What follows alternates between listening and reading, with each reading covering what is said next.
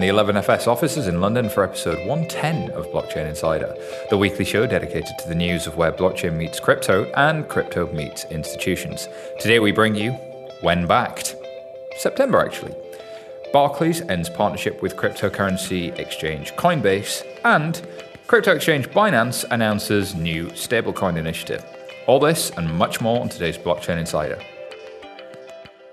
I'm your host, Simon Taylor, and as always, I am not alone. Today I'm joined by returning guest, Isabel Woodford, reporter at The Block. How are you doing, Isabel? Hello, very well. It's good to be pulled out of my lair of working from home. Yes, the lair of all news that happens on The Block, of which there is much lately. It is. We're on a roll, yeah.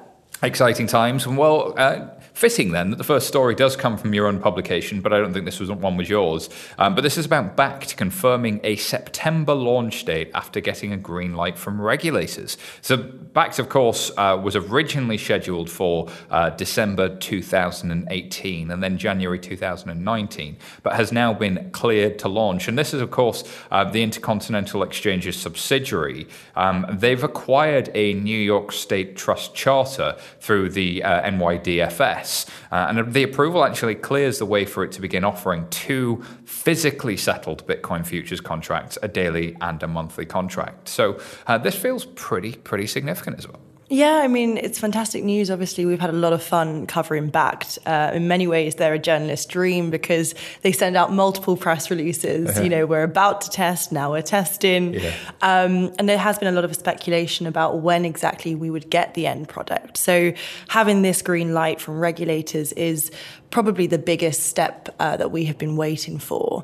And hopefully, you know, some of the cynicism, rightfully so, that has been pushed at Bakkt can hopefully be put to rest. But they've raised an awful lot of money, have Bakkt, and they have some interesting backers. Of course, the Intercontinental Exchange, the owner of the New York Stock Exchange, and Starbucks and many others are behind this organization. So they've got some heavyweights there. Perhaps they can do something. And the big question has always been about getting that regulated, physically settled futures contract so that you can bring in the institutions in a way that's completely different to the futures market we've seen historically. Yeah, so some of the hedge fund managers that I've spoken to are really excited about this. A lot of people are saying this is what the market needs. There's a couple of points that stood out to me. For example, one was we spoke to some of the big players at the banks, and obviously banks have a slightly different system to small crypto hedge funds, and they were saying that they aren't anywhere near to getting the approval to get trading physically delivered futures, albeit regulated. And so there might be a little bit of a lag here where we have Bakkt up and running between when we have what we hope are really big institutions come into the playing field. I think the word institutions can be misleading sometimes because there's really big institutions, and then there's an institutional investor that may have 50 million to 100 million assets under management, or which is a big fund, a meaty fund, but it's not massive compared to some of the institutional whales that are out there, and their requirements, as you say, are really quite different to something on the larger side. But I don't know if you're hearing or observing the same as me in the market as well, though, that there seems to be this theme of just sort of creeping, people figuring it out, people figuring out the regulation side, increasing regulatory certainty, and things that had been around for a while that had been delayed just seem to be popping through to the surface ever so slightly. As in, you're saying that things are starting to get cleared more? Yeah. Well, so two things happening at once. One, you're seeing the regulations have more clarity in the eyes of many. And then as a result, things that are really hard to do, like this. I think I also saw a story about somebody's looking to do an IPO for an exchange that is both offering securities to retail through an IPO mechanism, but also you could use those as a utility on the exchange. So little things like that, the Reg A offering from Blockstack, all of this just feels different to where we were 2 years ago, say. The regulators are starting to really get some praise, really, from the big players in the field. I think it's really a case of they're starting to feel each other out. The regulators are starting to get a good grasp of what they're playing with, and companies are starting to wise up as well. You know, we kind of give a little bit of, hit pieces to regulators occasionally, and we love to hate them. But, you know, they also say these people, they have to abide by what everyone else is doing. And it looks like firms are starting to do that properly and comply with what they're asking for. My observation of fintech has been the entrepreneurs that are willing to work with the regulators, but also educate them in the same time, and actually have that be a conversation rather than some adversarial sort of communication. It have been the most successful. And then when regulators have been shown ways in which they could do things differently, they tend to be quite open-minded to that. Yeah, for sure. And I think that the relationship of trust is always invaluable. And I think that is starting to come through. And it's always horrible when there's an asymmetry of knowledge there. And I think regulators are starting to feel more comfortable. Indeed. The linked story here also comes from The Block. And this is about Coinbase custody, apparently receiving $200 to $400 million per week in new crypto deposits from institutions. Again, there's that word. The Coinbase CEO, Brian Armstrong, has said that the exchange's custody unit has been receiving these amounts per week in deposits. Hours after, of course, they finalized the acquisition of their rival Zappos custody business for $55 million. Coinbase have been doing some really interesting things. The amounts of deposit they're attracting suggests that I think some of the institutional investors have been looking for things like custody. They've been looking for things like physically settled futures contracts. And all of those things are starting to come to the market slowly but surely. But of course, Coinbase custody is quite different to what a bank would see as custody. Yeah, I mean, the custody or crypto custody market is really hotting up now. You know, as you say, we've got Bakkt, we have Fidelity, and we have players like Coinbase who have been there for a little while. And it really, what it looks like in BitGo, obviously, what it looks like is it's going to be a competition of security and incentives. And so Bakkt obviously have the ICE behind them, ICE, and Coinbase aren't, you know, they're almost veterans in this space, relative speaking. So they have that advantage of kind of first player. What will be interesting now is how they can differentiate themselves and keep their advantage ahead of, you know, the new players coming to the field. It's interesting. I always reminded of a quote from the then CEO of Blockbuster in 1998, who said, we're less concerned about things like Netflix than we are about companies like Apple and Microsoft. Now, that statement wasn't incorrect about Apple, but it was incorrect about Netflix. And sometimes I think people understate the opportunity that a challenger could bring to the marketplace. Yeah. Next story comes from Reuters, and this is about Barclays ending their partnership with cryptocurrency exchange Coinbase, according to sources. They're no longer providing banking services to a major cryptocurrency exchange, Coinbase, ending a relationship that started in March last year as the exchange expanded in Europe. So pretty interesting story here, but actually it doesn't seem like Coinbase services have been affected in any way. They're still going to be able to offer everything they were offering before, is my understanding on this one. So this was really around the ability for customers in the United Kingdom to use their bank account to make deposits into the Coinbase wallets that they have and held. Yeah, so this was really big news. Obviously, the UK is a big market for Coinbase, ever growing. And I mean, we don't know exactly what's happened with the relationship between Barclays and Coinbase, but something that it does speak to, and one of the trends that it kind of raises again, is something that The Block reported on earlier this year, which is, you know, banking as a crypto company can still be quite a difficult affair. You know, one of the quotes that a source said was, you have to either go with a crappy bank or slip through the cracks. Mm-hmm. Now that is getting better. And, you know, the fact that Barclays made this step into banking Coinbase and others, but they're big players. So Coinbase will be fine and Coinbase's clients will be fine. But it does again raise this idea of banking as a crypto company and what that really means. I think the banks are in a tremendously difficult position because on the one hand, you've got the regulators kind of really going at and looking at their anti-money laundering controls outside of crypto. And you can see the press around some of the sizes of fines for not having gotten anti-money laundering correct. Then you've got anti-money laundering meets crypto, and the regulators really pushing on that as a hot button issue. So the banks are sort of like, well, hang on, this anti-money laundering is a hot button issue for the regulators. Crypto is a hot button issue for the regulators around anti-money laundering. What is our risk appetite for crypto? And really, the risk appetite is very, very limited.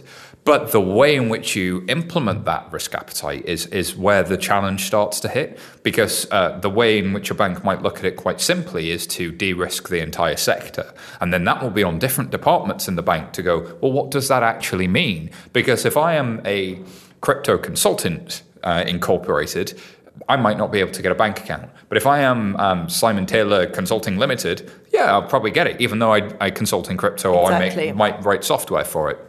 So I think developing sensible risk policies that help you understand the difference between a consulting business and what is the order of business, especially for an established financial institution with a branch network, where you can't necessarily have the branch staff understanding all of these levels of detail around how the crypto industry works. It's much easier to have that one-size-fits-all solution, which is why you see the bigger organizations, I think, have been successful, because they have more scope, more funding to be able to go have a direct conversation with banks at a higher level. But also when they sit across from the table from the bank, it's their risk team talking to the bank's risk team, it's their sales team talking to the bank's sales team. It's more of a conversation of equals. So how you can be inclusive within that's really interesting. What I saw in this story was actually, I think, a gap between where Coinbase's ambitions were and where perhaps the risk appetite of a tier one bank might be.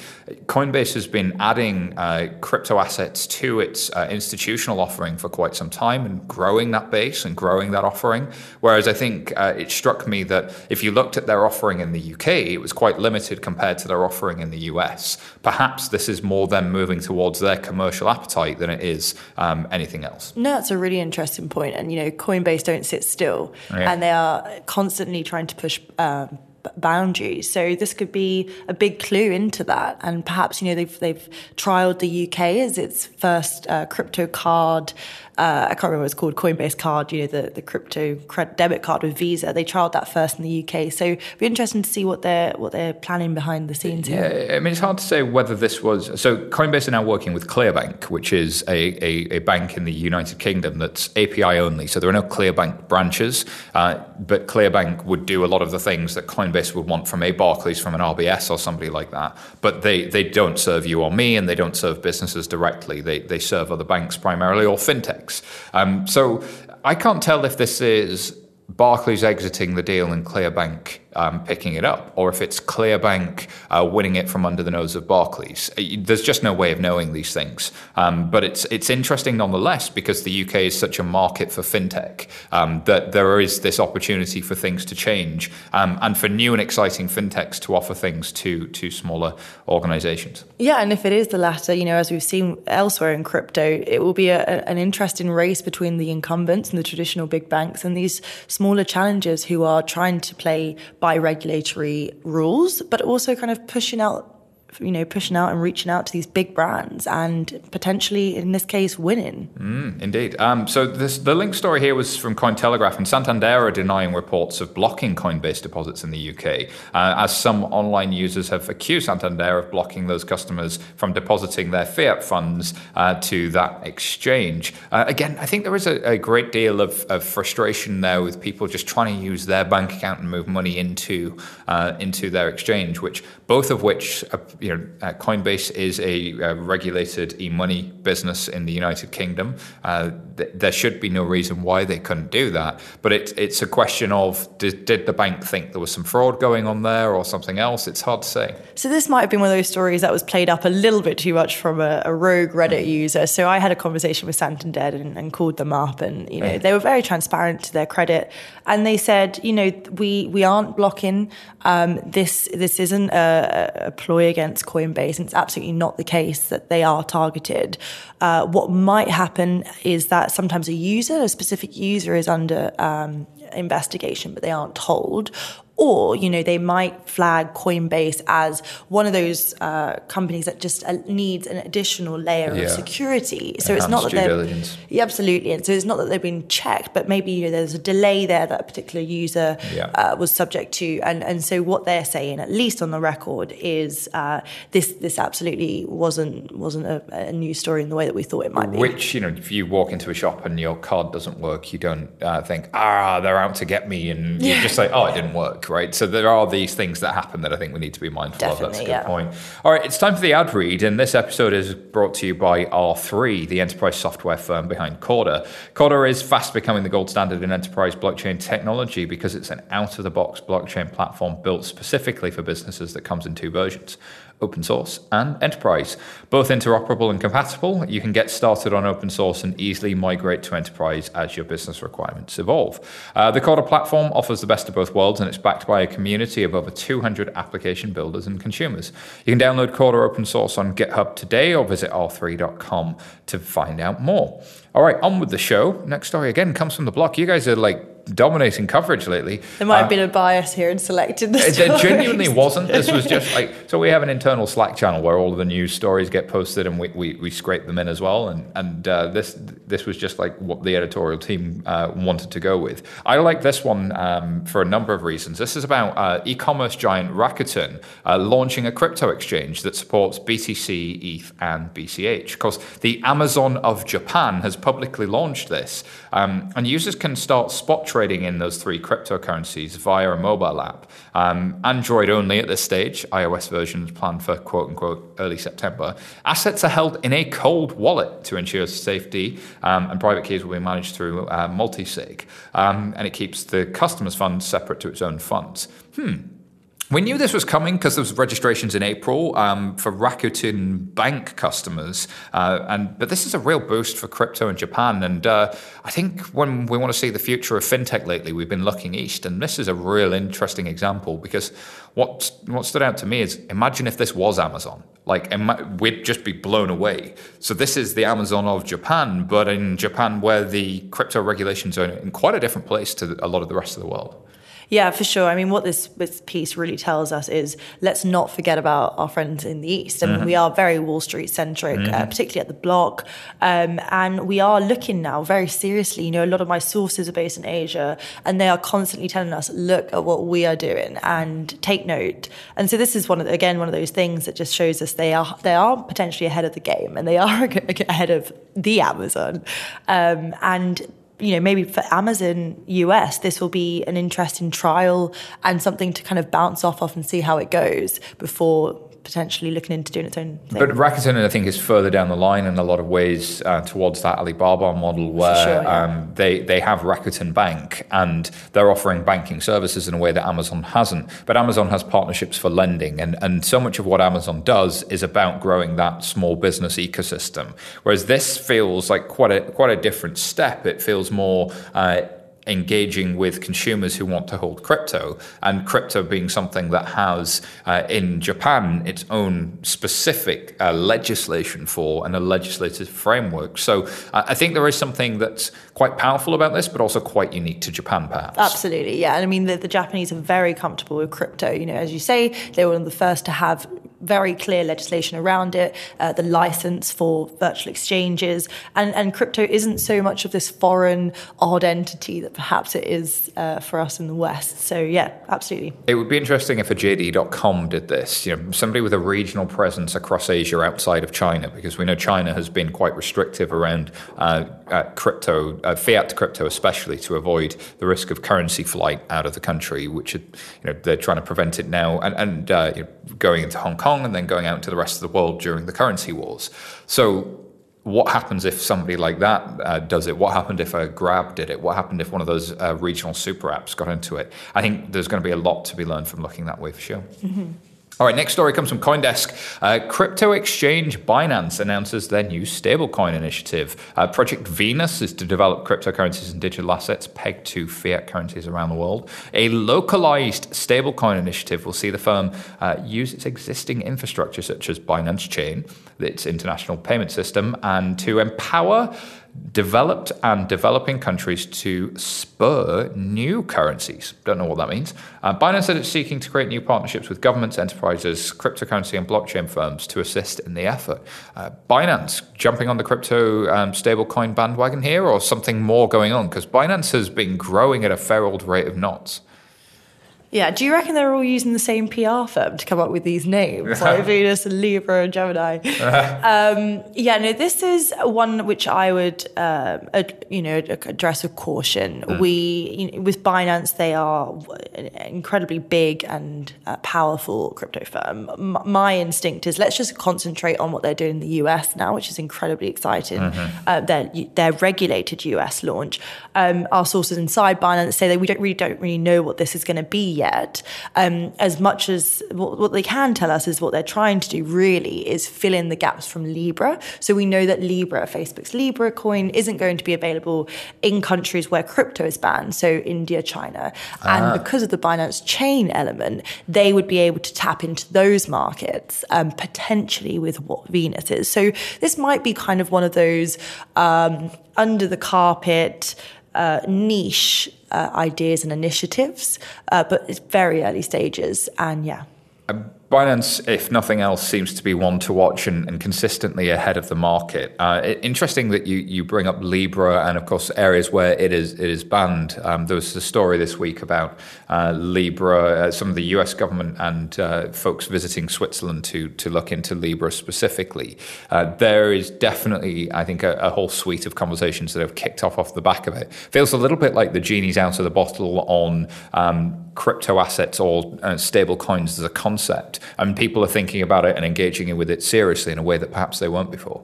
Yeah, I mean, this is the first time my parents had a conversation with me and my aunties about what I was doing and what I write about. So it was really exciting on a personal level, but absolutely has kind of broken through that kind of jargon and sometimes exclusionary field that perhaps we inhabit and has invited people into the conversation. Yeah, well, this is what journalists always talk about as being in the public interest. It kind of crossed that chasm a little bit. But once it gets there, all kinds of things come with it in terms of regulations and scrutiny and things that you would expect.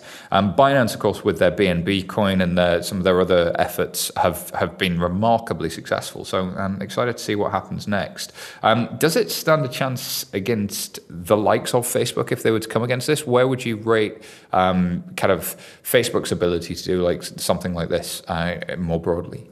Yeah, I mean, Facebook is still obviously an absolute giant relative to Binance on a global and outside of crypto, level. The other thing is, I think Facebook is going the regulated route and it is trying to be normal in that sense. And I think Binance is trying to do that on a smaller scale in the US. But this Binance Chain initiative is absolutely not what that is. Mm-hmm. And so I don't think really it's competing on a mass level, but perhaps tapping into where Facebook can't compete. Or where interesting. Going to where Facebook can't go. Interesting one, which considering Libra was supposed to go where money couldn't go, that's an interesting idea. Yeah, let's not forget they haven't launched anywhere yet, so we will see. Indeed. So much more to come on this one, I'm sure. Next story comes from, you guessed it, The Block. This is an SEC consent order in an ICO case suggests that non-existent SAFT tokens might actually be securities. So it's been a busy old week at the SEC. An emergency asset freeze against ICO promoter Veritasium, and in that they've raised a consent order in a failure to register case against Simply Vital Health. The SEC defines the Simple Agreement for Future Tokens, SAFTs, as securities, which had always been an interesting question because I think the SAFT was originally promoted with the idea that something would become a security, but actually wasn't yet a security, and it was future tokens was implied. So this could be the sign that actually a lot of those SAFTs might not be as safe as they thought they were. Yeah, that would be absolutely devastating, because some of the biggest fundraisers have been with SAFs, which the whole novelty and appeal of them was that they had gone through this, lawyers and all the rest of it, and had really come out as this novel idea of how to do ICOs in a regulated or semi-regulated way. So this would be devastating. It would, and yet at the same time, we've seen statements from various members of the SEC that if you take something like Ethereum, they've looked at sufficiently decentralized and also then applying the Howey test at a point in time as being an area whereby actually now you have a more mature network in which it's not clear that there's any one management team that is kind of performing work which quote unquote investors are benefiting or not from. So you could argue that what SAFT was trying to do has sort of happened for Ethereum via another route. So I don't know that this implies that the SEC is necessarily still coming for your ICO, but there are definitely orders like this coming, and these feel to be almost like the low-hanging fruit and the precedent-setting cases for the SEC that then starts to build some momentum. So where this one ends, is hard to say. But do you think there's going to be more like this to come? I mean, yeah, as you say, it's hard to say. They'll have to do it on a case-by-case basis. The one I was thinking of is obviously Polkadot, which is one of the biggest SAFT issuers. I know their team well. I would be surprised if they were one of those that hadn't taken their due diligence very, very seriously. What I think this might do is put people off the SAFT model. One of our colleagues, Stephen Paley, who's a lawyer in the US, tweeted, "Is the SAFT dead as a funding model?" And of the methodologically rigorous 102 votes, 64% said yes. So, perhaps, even though it's just anecdotal, perhaps this will put people off and, What's interesting is the problem that the SAFT was designed to solve, which is it's very difficult to find new ways of raising funds with this new technology wherein you've got new business models. I think remains a problem, which is why you've seen Blockstack go for the Reg A and look at that route, which is why you've seen this new exchange go for the IPO route and try and, people are trying to run the gauntlet anyway. And then you're seeing other types of mechanisms start to emerge over time. And then on the other side of it, you've got the banking world where they're saying, well, let's look less at securities and let's look more at the alternative asset classes, the Harbors, the Templums of the world, looking at things like real estate, loan origination, asset-backed financing, saying, well, actually, maybe this is the area where financing is remarkably inefficient, financing is remarkably different. So we've almost got these two sides of sort of saying, we want the financial inclusion, we want different ways of raising funds for entrepreneurs. And then the third theme, I think, outside of the kind of the two there around the inclusion and the asset-backed financing and the banking is the world of VC has moved up into the world of private equity more and more with late-stage follow-on funding moving into IPOs. So could these three things come together in some way? And I think, really following on from that, people are watching as well closely the security token world. There's a really interesting firm called Globacap here in the UK who are helping companies do something. It's obviously not tokens in the way that we've seen kind of token-based companies do it, but they're helping firms issue equity in a new way, i.e. security tokens. So that's another interesting Which, if I don't know how many listeners have dealt with cap tables of companies and option schemes. A lot of startups may have dealt with them. They're very, very challenging, very, very paper-based, very, very admin. Anything that can reduce that headache, I think, is welcome. And I think from an investor's perspective, if you are trying to buy into a real estate fund, the reality is you have to be a massive investor to make it worthwhile. Or as private bankers, they have to go collect so many smaller investors together, and the admin overhead of that makes it remarkably costly. It is incredible, yeah. And it's unbelievable the inefficiency that then we see in the cost of our everyday goods and services. So it's a problem worth solving for sure. The business case makes sense. So it's going to be an interesting one to watch. Next story comes from Coindesk.com. New York Supreme Court denies Bitfinex's lack of jurisdiction claim. Pew pew.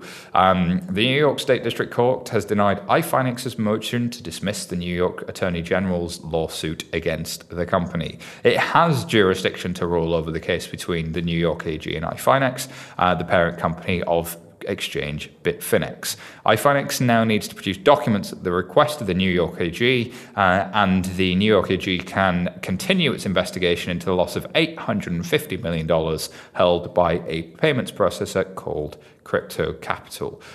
Did you expect this one? Yeah, poor Bitfinex getting absolutely battered in the old courthouses. This probably it doesn't come as too much of a surprise. 90 days to turn over the documents, and they're actually appealing the decision. But do you think they have the resources at this point?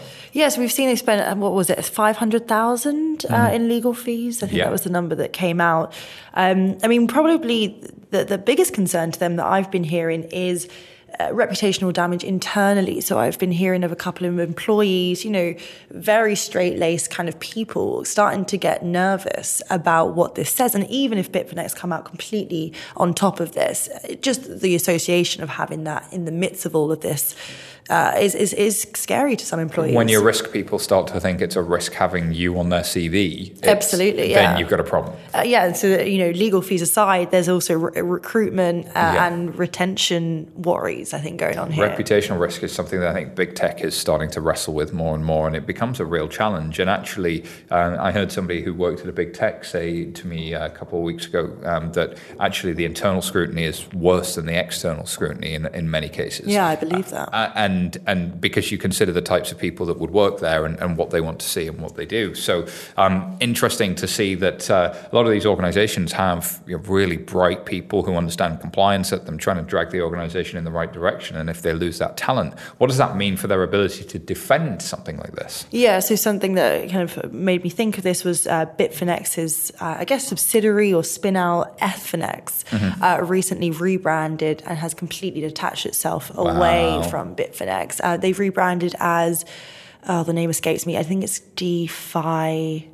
I'd have to look it up, sorry. But then they've rebranded, clearly really catchy because I can't remember. Oh, yeah, so damn catchy. But basically the fundamental point there is that an incredibly bright team of about 8 people have flown the nest. Wow, interesting one to watch. Sort of like RBS did with NatWest. It's like, look at NatWest, don't look at the RBS, man. All right, stories we didn't have time to cover. Coindesk.com, head of Six's digital asset exchange, quits over a strategy disagreement. Ooh, drama. The Drum, why is Amazon hiring blockchain experts for its advertising division? I wonder if the guys at Brave or Unlock have any ideas on that one. That's pure speculation on my part, but interesting. Coindesk.com, all crypto retirement accounts will be fined, Australian Tax Office. So that's interesting, but we have seen a global move from tax authorities to start to close this as a tax loophole. Again, the regulators have just quietly all descended in the same place at the same time, and the compliant seem to be doing well, and the not so compliant seem to be on borrowed time. The block Santander Bank using Ripple's X-Current solution for upcoming remittance service in Latin America. I believe that's the one that does not use XRP. Now it's time for Tweet of the Week. Tweet, tweet, tweet, tweet. It's the Tweet of the Week. Tweet of the Week. This week's Tweet of the Week comes from Daniel B., aka CSU Wildcat, who works on decentralized identity at Microsoft and is ex-Mozilla. It reads, my honest opinion on blockchains. They have only shown enough clear evidence to feasibly solve 3 things. 1, hard money. 2, decentralized identity. 3, timestamps. Almost every other use case is mired in Oracle, Scale, or physics problems that range from hard to near impossible. Let's unpack those 3 points. Kind of a lot going on here. This was a tweet I saw. It only had like 300 likes, but I liked it as a jumping off point because the word only shown enough clear evidence was really confusing because the 3 things he talks about are massive. Like the implications of having digital hard money is like game changing for the economy. Like that's all it's done. Yeah, I mean, I'd say that's even a push in that in terms of adoption. We're constantly saying when is real adoption, mass adoption. Yeah. So I think maybe, I don't know if I fully agree with that myself. Well, it'd be interesting to see because Ray Dalio has sort of fled the signal that investors from Bridgewater Capital, famous investor, that investors need to be considering less stocks and shares and considering more things like gold and silver. But for a younger generation, is Bitcoin the new gold and silver? Is it the new commodity? Don't know. I think the jury is out on that. I think I read last year that 25% of affluent millennials in the UK, I think it was the survey, own crypto of some sort. And I think affluent was like a plus £100,000 income. So quite a niche. But that's somebody who can take $500, £500 and go buy a little bit of crypto without losing money, which never invest money. You cannot afford to lose people. But if you can afford to lose it, then speculation is kind of fine. It's interesting that they are fleeing that way. Decentralized identity. This one to me feels like a really, really hard problem, but also one where decentralization itself starts to come into its own.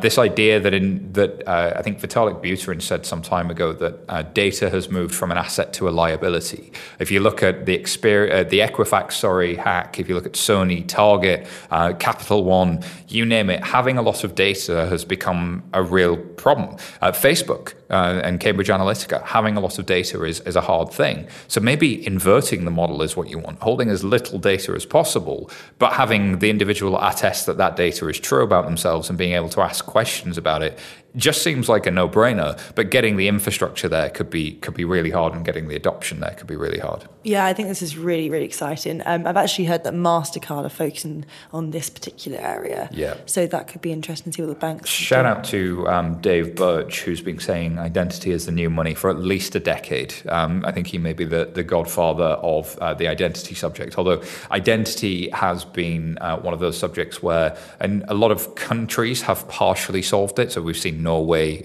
we've seen the Netherlands, we've seen Estonia, or China and India in different ways do the centralized top-down solution. Will we see something decentralized? And I think timestamping is this provenance idea that we agree that this thing happened at this time. One of those things, though, it's only as good as the digital world it exists in. If we agree that this thing happened, how did we agree it, and what were the observations that were made? So I still think timestamping has to be limited to this thing did happen at this time and it was entirely digital. This is the supply chain. Yeah. Well, supply chain, or like, let's say we're entering in some contractual agreement that's fully digital. So we've done a DocuSign together and we've timestamped when that DocuSign has happened given these digital devices. So I think there is more that you can do to just focus on a workflow, a contractual workflow or something along those lines. Alrighty. Before we let you go, producer Petrit had a great chat with Ivan Gowan, who's the CEO of Currency.com. Hello and welcome to Blockchain Insider. I'm Pat, and today I'm sitting down with Ivan Gowan. How you doing, man? Hi, yeah, good, thanks. Did I pronounce that correctly? Ivan Gowan. Gowan, yeah. I actually had a friend whose second name was Gowan, so I should probably have done a little bit better than that. So tell us about what you do and who you are. So I'm the CEO of a company called Currency.com, and Currency.com is the world's first regulated tokenized securities exchange. Wow, that's quite something, isn't it? Congratulations. Thank you. Do you listen to podcasts? I do listen to podcasts. I'm a big fan of the Mixergy podcast, which is all about startup stories. Oh, interesting. And then in my spare time, I do a little bit of exercise. So I really enjoy the Ben Greenfield podcast. Cool. It's all about high performance, healthy living. Nice. Yeah. Motivated man. Yeah. What about any blockchain or crypto podcasts? So I listened to the London FinTech podcast. Okay. And we had a collab with them. And, but not FinTech Insider or Blockchain Insider? Not FinTech Insider, sadly. No, that hasn't made it onto my list. Cut. So tell us a bit more about your background before we get into Currency.com. Your background was in building tech for a trade company, right? Yeah. So back in early 2000s, I started as a developer working for IG and helped build their online trading platform. IG went from a £250 million valued company to a £3 billion company when I left. And I ran the technology stack there for many years. And went through 40% compound growth for 9 years in a row. Wow. Ended up as a FTSE 250 listed company. Yeah, that's amazing. Global leader in CFDs. Amazing. So what did you kind of take from that area of the world into tokenized securities? Why this realm of the world or the finance world? Yeah, so it was a pretty natural progression. We're helping to expand the reach of cryptocurrencies to move between cryptos and traditional capital markets very easily. So if you look at the markets that we allow people to trade through Currency.com, you can trade 1,000 of the world's biggest traded instruments on our platform. So everything from gold futures contracts, major indices of the NASDAQ, the Dow, the CAC 40 if you're in France, or the FTSE 100 in the UK, the DAX in Germany, through to some of the biggest household names in terms of Facebook and Amazon and Uber shares, and we treat Bitcoin and Ethereum as kind of first-class underlying currencies to be able to invest directly in those tokenized assets.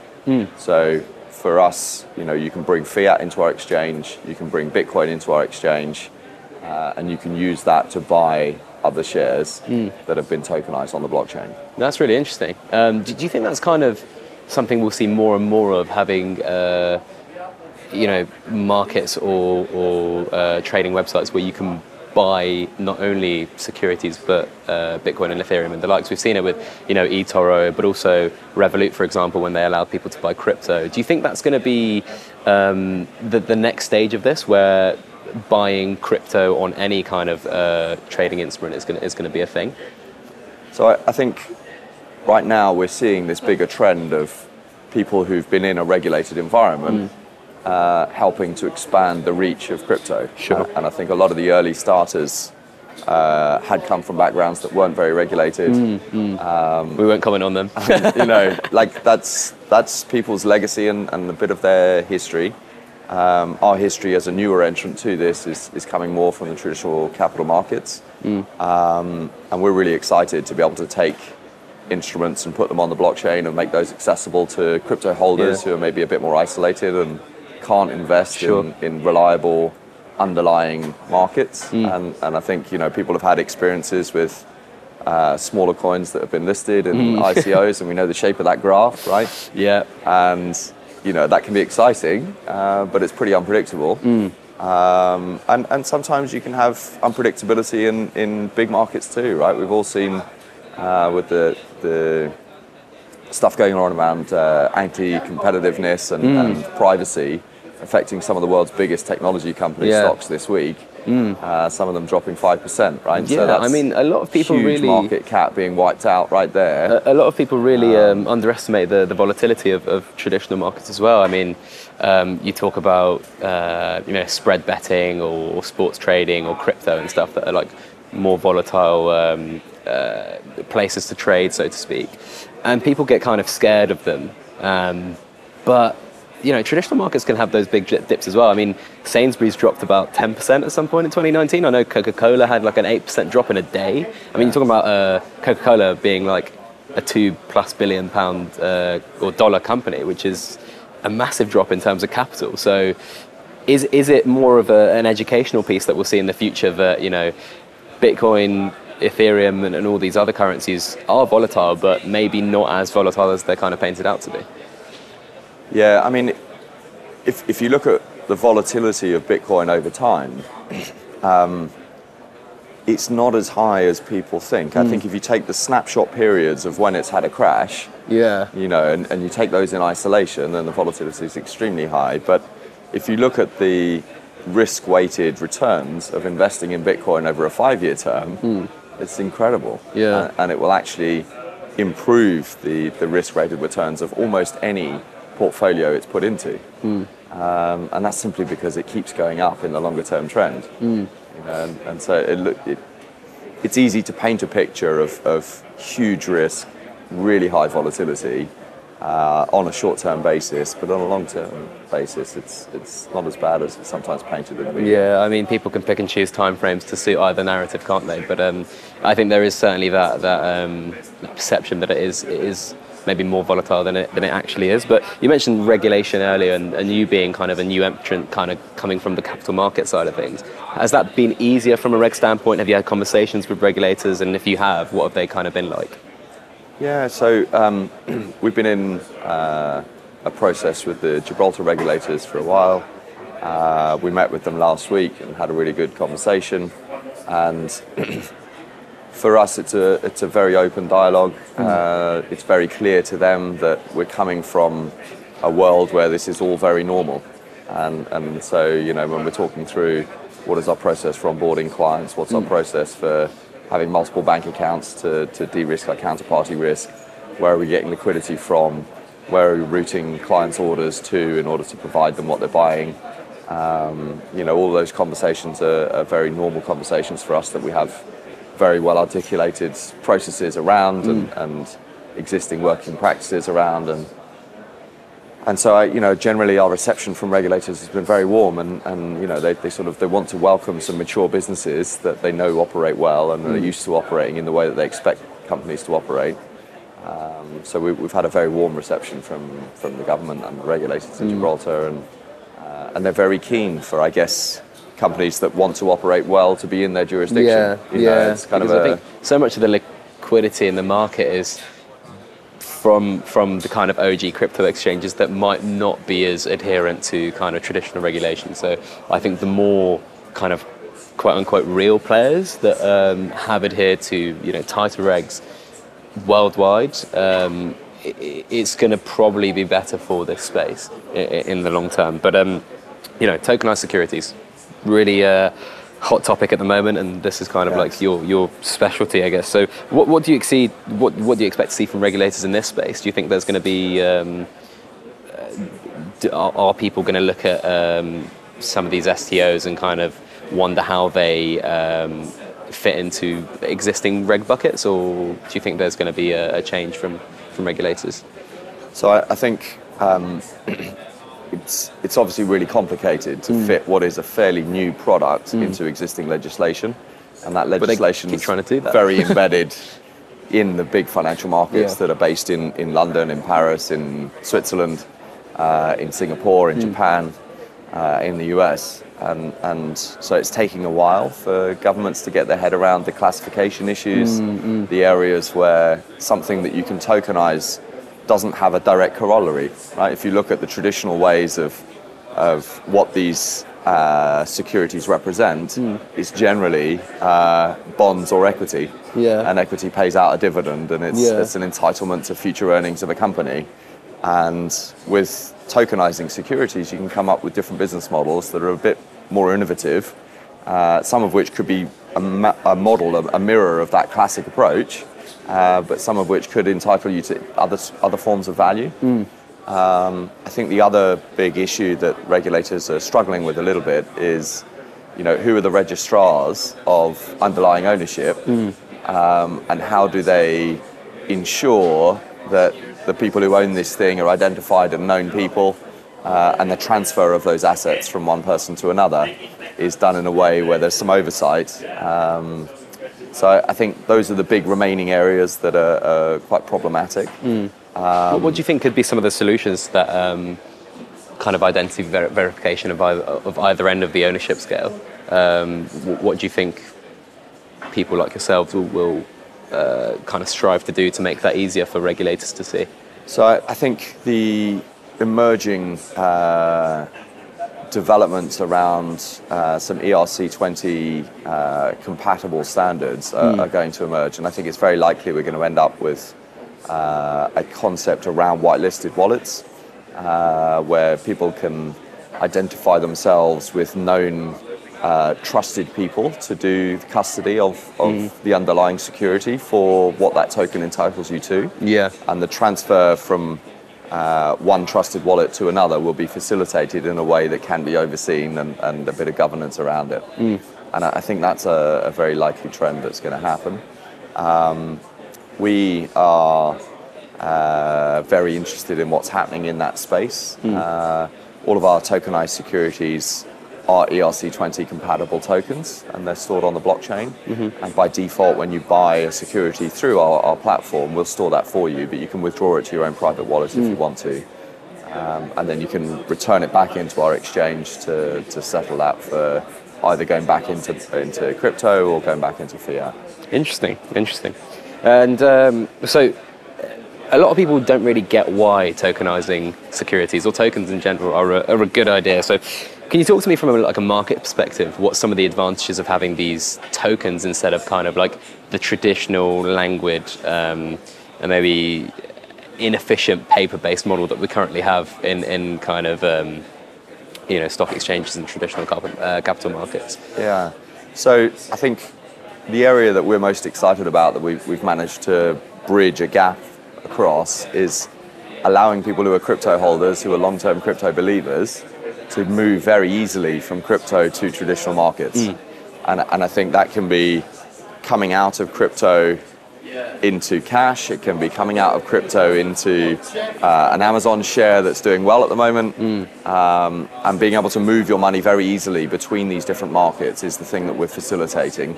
And, you know, if you want to avoid some of the higher risk, smaller coins and put your money into a diverse basket of assets, you can do that under a single platform. And I think that's the big appeal. Yeah. And so we've got the fiat to crypto on-ramps, we've got crypto to fiat off-ramps, and then, you know, you've got a broad range of assets that you can invest in. And, you know, when you're looking at hedges against inflation, you know, Bitcoin is one, gold is another, you know, having a broad range of assets you can invest in, I think is really exciting, and not having to go via fiat, via payments to another account, you know, in a different brokerage, you know, and then come all the way back, you know, via multiple hops and normally multiple days. Yeah. You know, being able to do all of that under one umbrella, I think is really exciting. Yeah. So for you guys, it's not so much the kind of like the actual liquidity it might increase or provide for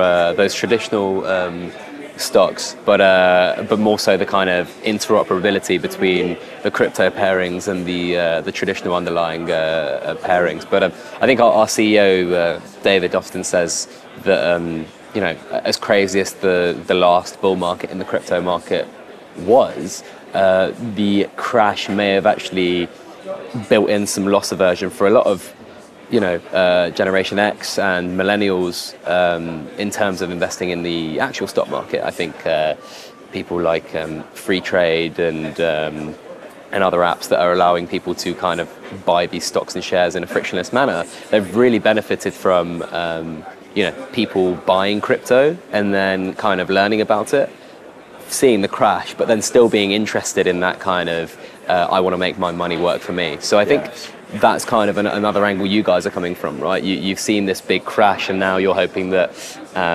people who have been through that are still interested in kind of building their wealth in the future. Yeah, I think that's another really important part, and, you know, being able to offer people bonds, for instance, where they're paying a 4% return on your cash, you know, and when you compare that to your alternatives of 0.25% in the bank, you know, that's a fairly low risk investment that pays a reasonable return. Yeah. I think the other interesting area to touch upon is the ability to buy, you know, fractional investments in a share, which is also interesting. And so in terms of democratizing the investment landscape and making it available to a wider audience, if you can go in and buy a tenth of a share, that reduces your entry point quite significantly. Especially if you're a new investor. I think, you know, Netflix, for example, is trading at what, $300+ like almost every household in the UK and the US has Netflix, and usually when people first start investing, they invest in what they know and what they like and what they use. Yes. So if you're looking at the likes of, you know, Netflix, Spotify, Twitter, that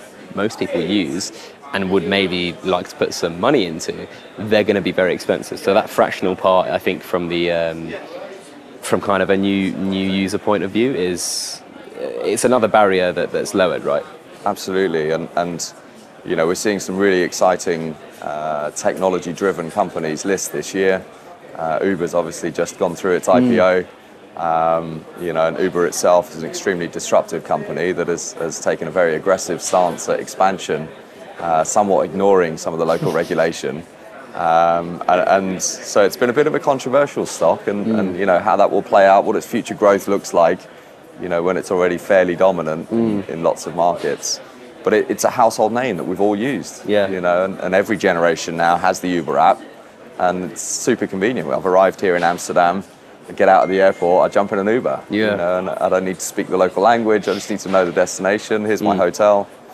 So, you know, that sort of convenience powered by technology is something that the younger generation have grown up with, as you say, you know. And that convenience by technology is kind of what angle that you guys are looking at, right? Absolutely, yeah. We're really pleased to have launched a very, very capable mobile app in the last month, and the response from our audience has been amazing. You know, really excited about it. How many users do you guys have? 5-star reviews. If you don't mind me asking. So we launched in private beta on the 15th of January, and we invited in a small number of influential people within the blockchain and crypto world, and used those as a kind of a VIP invite.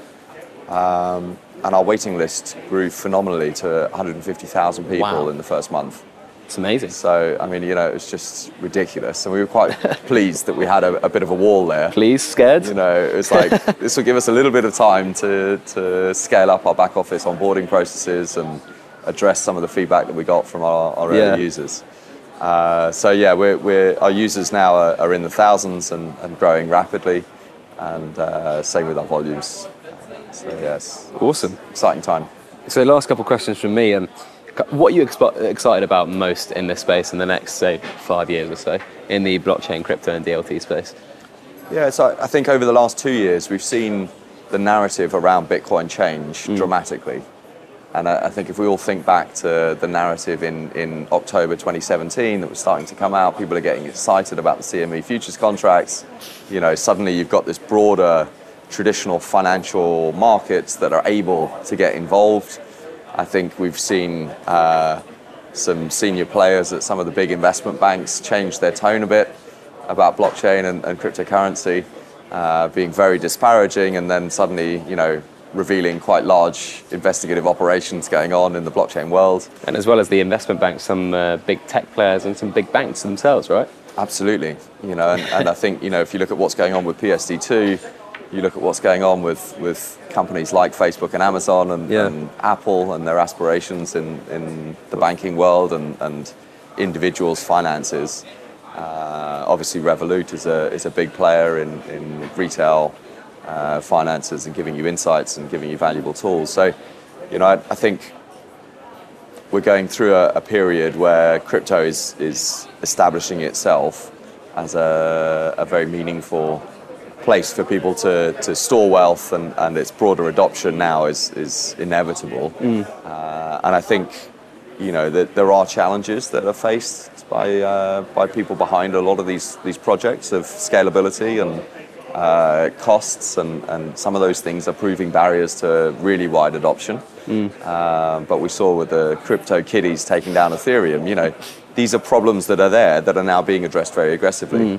And I think if you fast forward in 5 years' time, the technology will have matured really immeasurably. And we'll look back and we'll say, well, look, here was loads of innovation around decentralization, around a lack of a need for a central body to govern big decision making. And now the technology has moved further forward and can be doing this at scale, solving many problems that historically would have been very difficult to do.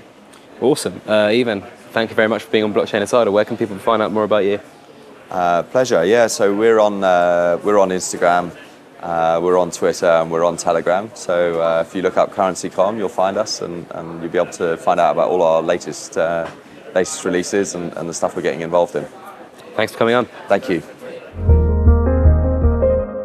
Thank you very much to Petri and to Ivan. Recorded back at Money 2020 when we're rolling out the classics here.